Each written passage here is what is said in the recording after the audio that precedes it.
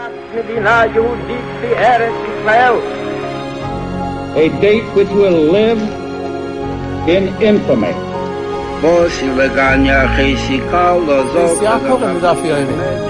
of those projects, initiatives, got off the ground because of the Ger Rebbe. The 11 Olympic team members slain in West Germany. The Olympic Games. Zugehört waren Brüder in Amerika. Vertrauten Schabbat, es ist getan. Out of the 24 who were killed were Americans who had come to learn in Hebron. I say 1 million Jewish children who were made to be cut loose.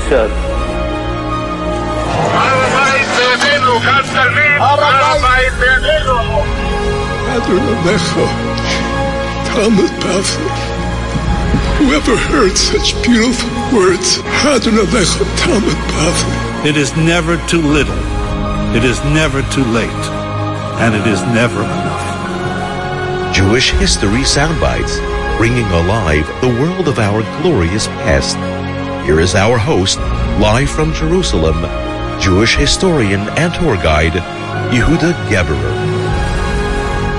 Welcome, everyone, to Jewish History Soundbites. This is Yehuda Geberer with another episode of Jewish History Soundbites, and we're here today to talk a little bit about the background to the religious Zionist youth groups, Bnei Akiva, other ones, and how that evolved into also the network of the yeshivas, especially their flagship yeshiva, the flagship yeshiva of Kerem B'Yavne, and the entire yeshiva system of Bnei Akiva, religious Zionism, Dati Leumi in Hebrew, sometimes referred to collectively as the Mizrahi, incorrectly so, but that's another story, and the personalities behind it, and it's really an interesting story of another aspect of the yeshiva movement.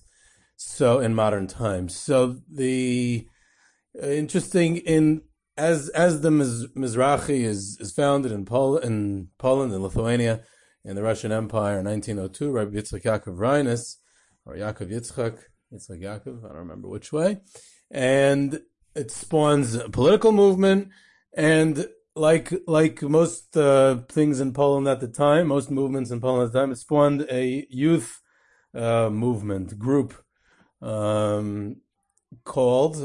eventually called Hashomer Hadati.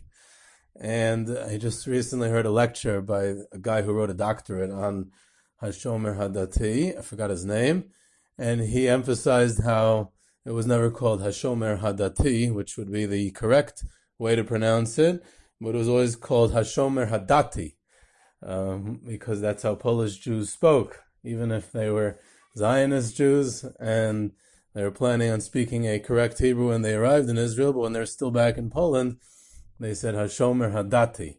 So, as the name suggests, Hashomer, it was supposed to be, a symbol as if they're, like the Shomer Hatzair, which was the very secular, very leftist, almost Marxist, at a certain time, of labor Zionism, of the left flank of secular Zionism. And here the statement was being made that this is like Hashomer, this is similar to Hashomer Hatzair, but it's religious. We're able to have all of our religious values and all of our Zionist values in the same group. That was the message of it. It was pretty religious. It was actually relatively more traditional, more in outlook, in practice, more religious than its counterpart in Israel, Bnei Akiva, which we're going to get to soon. And there are many people from Hasidic homes in Poland, in Galicia, and even Rebbeische homes, and from different Hasidism in Poland, from Tzans and from others who joined up, and many of them even did not give up their way of dress and way of life. They felt that it was not a contradiction at all, and many of them moved from Poland to Israel at the time. They set up kibbutzim, the famous Gush Etzion massacre. That yishuv during the 1948 war was founded by alumni of Hashomer Hadati and other places that were very prominent, mainly in Eretz Yisrael. And actually, they transferred operations, and most of them were wiped out during the war, obviously, but there was a little bit of a resurgence in the immediate post-war in the United States and Canada, actually, and produced some pretty impressive people who moved to. Professor Zev Lev of Machon Lev grew up in Hashomer Hadati, and there's some others as well, other personalities as well. In any event, that was all back in Poland. In the meantime, actually the same year, 1929, both movements were founded, and they did not, coordinate this founding with each other. So it's kind of ironic that both of them started in the same year. They started Bnei Akiva in Israel, which was then Palestine, 1929, by some pretty, people who were affiliated with the Mizrahi party and more with Hapoel HaMizrahi, the Mizrahi workers. And they found Bnei Akiva, which again was a youth movement, a youth group. And the questions arose right away about what its goals were and what its value system was. And there was tensions within the movement from the beginning, for instance, about mixed gatherings. So Bnei Akiva had a mixed boy, it was co-ed, mixed boys and girls. And the question was, is that something ideal? Is that, to prevent marriage, marriage to secular, God forbid, or is it something that's only bidi even? It's something that's not ideal, that is only under the circumstances they're willing to allow it, or is it something that they shouldn't permit altogether? And voices were heard from all sides of the spectrum. And there's from the beginning of the movement, there's the question of what direction the movement should take. It becomes very popular and very successful. And one of the early personalities who becomes kind of like the godfather of the entire movement is the very famous Talmud of Rav Kook, Rav Moshe Tzvi Neria. Rav Moshe Tzvi Neria, who was originally Rav Moshe Tzvi Menken, whose father, Rav Psachi Menken, was Talmud of Chavetz Chaim and learned in the Mir and Slobodka. And Rav Neria himself learned in Shklov and another couple of places in Europe before he moved to Eretz Yisrael in the 1930s. He came from a very strong Litvische, rabbinic, aristocratic background, and he learned by Rav Kook in Merkaz Harav when he came here.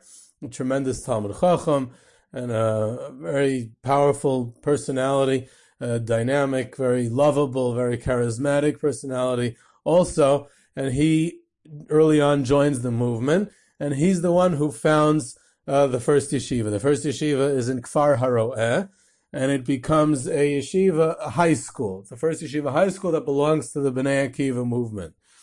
And they're very impressive personalities involved with the yeshiva from the beginning. Reb Shaul Yisraeli was one of the greatest Talmidei Chacham and Poskim involved with the religious Zionist world altogether, and he was involved in everything. He was on the Rabbanut, and he was a rabbi, and a Rosh Yeshiva, and a Rebbe, and who knows what else. A very prominent personality and knowledgeable person. And early on also, he brings in a Rav Ram Zuckerman. Rav Ram Zuckerman was a student of Navardik back in Europe, and his Rebbe in the Navardik branch in Pinsk was the Stipler. And when he moved to Eretz Yisrael, he joins up eventually with Kfar Haroeh, and he's the longest lasting there because he died at the ripe old age of 98 years old, Rav Ram Zuckerman, and it was only a few years ago. So he oversaw the movement from the beginning until recently. Very also impressive personality, and he gave it a certain direction. Also, he's the one who eventually brought in secular studies to Kfar Haroeh. Believe it or not, Rav Moshe Tzvi Neria, in this high school, this is not a post-high school, right? The first post-high school yeshiva of Bnei Akiva would become Kerem B'Yavne, not Merkaz Harav, ironically. Merkaz Harav was never affiliated officially with Bnei Akiva or Mizrahi, which is another curiosity of Jewish history. But this officially belongs to the movement, Kerem B'Yavne, which we'll get to in a minute. It belongs to the Bnei Akiva movement. But that's the post-high school yeshiva that only comes in 1953. In 1940, again, the movement starts in 1929. In 1940, 11 years later, the first yeshiva high school begins, and that eventually bursts into a movement of yeshiva high schools. Many high schools. And there were yeshiva high schools that existed before that, but they were not affiliated with Bnei Akiva. The Yeshiva Chadash in Tel Aviv existed and was already starting another unique institution. Reb Tzvi Yehuda Meltzer, Rabbi Zalman's son, had the Kletsk Yeshiva in Rehovot, and eventually that merged, Yeshivat Hadarom, it was called after a while, and it eventually merged with another yeshiva, which officially wasn't called a yeshiva, it was called a Midrashiyah, and it was called Midrashiyat Noam. It belonged to the Mizrahi, and it was a fellow by the name of Rabbi Yeshua Yogel, and Rabbi Yeshua Yogel was a close talmid of the Chazayin Ish, and the Chazayin Ish advised him to start this yeshiva, and he told him 3 conditions. First of all, you can't call it a yeshiva because it's going to be teaching secular studies, and you can't call a place that has secular studies a yeshiva, which worked out with what the founders had intended anyway, because they felt that people would be turned off if it was called a yeshiva, and they wouldn't send their children there. So they didn't want to call it a yeshiva. They wanted to call it a midrashiyah. And the Chazon Ish's second condition is that Rabbi Shua Yogel should be clean shaven, and which he did. He lived a very long life. He was about 90 years old when he died, and you see the pictures from his later on in life, and he's still clean shaven. And the third condition was, I don't remember. How do you like that? And I wrote in my notes that there were 3 conditions from the Chazayin Ish, assuming that while I'm broadcasting, I would remember the 3 conditions of the Chazayin Ish. And lo and behold, I don't remember what the third condition was. I'll have to look it up another time. Either way, so he keeps to them. And so Midrashiyat Noam in Rehovot, which eventually becomes part of, or a feeder into this, to the Meltzers, Yeshivat Hadarom, Yeshivat Kletsk Yeshiva, which belong in Kletsk, Meltzer. It's the Cutlers were involved at some level also at one point. Reb Shneir, when he lived in Eretz Yisrael during the war, officially was on the stationery of that yeshiva too. But that's the whole story also in itself. So Rabbi Yeshua Yogel has that yeshiva. There were other what's called yeshivot tichoniyot, in other words, yeshiva high schools of the Mizrahi. But here was the Bnei Akiva's first yeshiva, and Ramesh Tzvi area did not allow secular studies. He said, no, yeshiva doesn't have secular studies. And there was agricultural work, in line with the philosophy of Bnei Akiva that it's Torah va'avodah, Torah and labor. And there you do study farming and agriculture, working the land, but not secular studies in the beginning. Avram Zuckerman pushed that they should include secular studies afterwards. Now, I just want to give some context here. This is the 1940s. What's going on the other side of the ocean? The other side of the ocean, all the prominent yeshiva high schools in America, Torah V'das, Chaim Berlin, Ner Yisrael, Rabbeinu Yitzchak Elchanan, RJJ, all their high school programs had secular studies. It went without saying. No one blinked, no one said boo, right?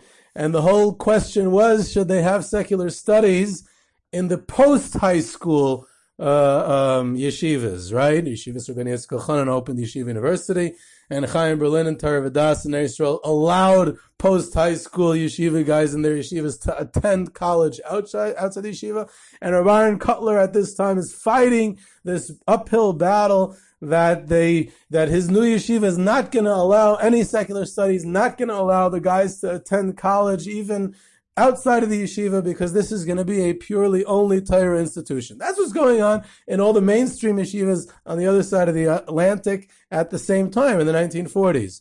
Whereas in Eretz Yisrael, you have the yeshiva, the first yeshiva high school, not post-high school, the yeshiva high school that's founded by Bnei Akiva, by the Mizrahi, and Ramesh Tzvi there's no reason to have secular studies. In other words, the battleground, as we'll call it for lack of a better word, the point of contention about the yeshivas in Eretz Yisrael at this time is not yes secular studies, not secular studies like it is in America, but rather yes Zionism or no Zionism.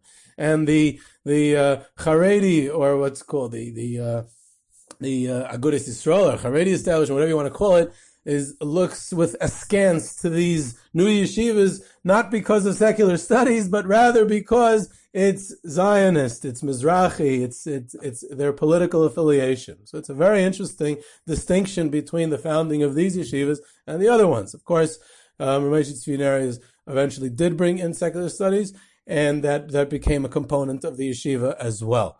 Now, that's Kfar Haroeh. In 1953, there's an attempt to start a post-high school yeshiva. And they started in Kerem B'Yavne. Menachem Usishkin, the secular Zionist leader, encouraged it and gave them land for it and helped fund it, because the idea was to evoke the memory of the Sanhedrin, which was in Yavne, and they sat in rows like a kerem, which the Gemara says, and here we're starting a new yeshiva, a new post-high school yeshiva, and this is going to be the senior yeshiva for the post-high school guys of religious Zionism, and it was a very momentous occasion. Interestingly enough, and this has been pointed out by quite a few people, Ramesh Tzvi Neri, this graduate of Merkaz Harav, close Talmud of Rav Kook, when they felt the need to start a new yeshiva for Bnei Akiva post-high school, they didn't naturally look towards Merkaz Harav and say, hey, that's our yeshiva, that's the natural graduate program yeshiva for the guys from Kfar Haroeh, but rather they felt the need to start their own yeshiva. Okay, so that's an interesting point to make out. Merkaz Harav still existed, Reb Tzvi Yehuda Kook was the Rosh Yeshiva, but they continue on their way, and Kerem B'Yavne starts on their own footing. And the way they one of the reasons that they wanted this post-high school yeshiva was that they saw that in these yeshivas that the Bnei Akiva is opening up, they're bringing in Rabbeim from Bnei Brak, they're bringing in Rabbeim who are graduates of Chevron Yeshiva, from Panovich Yeshiva, and they don't have their own, and they want it to be graduates of their own system who are inculcating the youth with the religious Zionist ideals. And in order to do so, they have to have their own post-high school yeshiva, which then eventually grows into many yeshivas and koilim and all kinds of things in the religious Zionist world, which exists till today. Quite an extensive and impressive network, which is producing quite impressive people. But at the beginning, they didn't find anyone who would agree to take this yeshiva, take the helm. Reb Shaul Yisraeli did not want to. Others who were asked also declined. So they took someone who was not from the religious Zionist world, and they brought him in to be the first Rosh Yeshiva. That was Reb Chaim Yankiv Goldvicht, who was from a Yerushalmi family, an old, ancient Yerushalmi family for quite a few generations.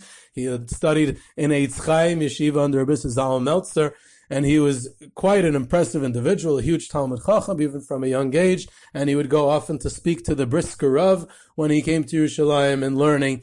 And when later on he was in Bnei Brak, and he became close to the Chazon Ish in learning. He was learning in a kollel in Bnei Brak, and he was close with everyone. He was a superstar, a young superstar, and here he's given an opportunity to become the founding Rosh Yeshiva of the Yeshiva Religious Zionism, which everyone was surprised. How would he go ahead outside of his comfort zone and become the Rosh Yeshiva of this yeshiva?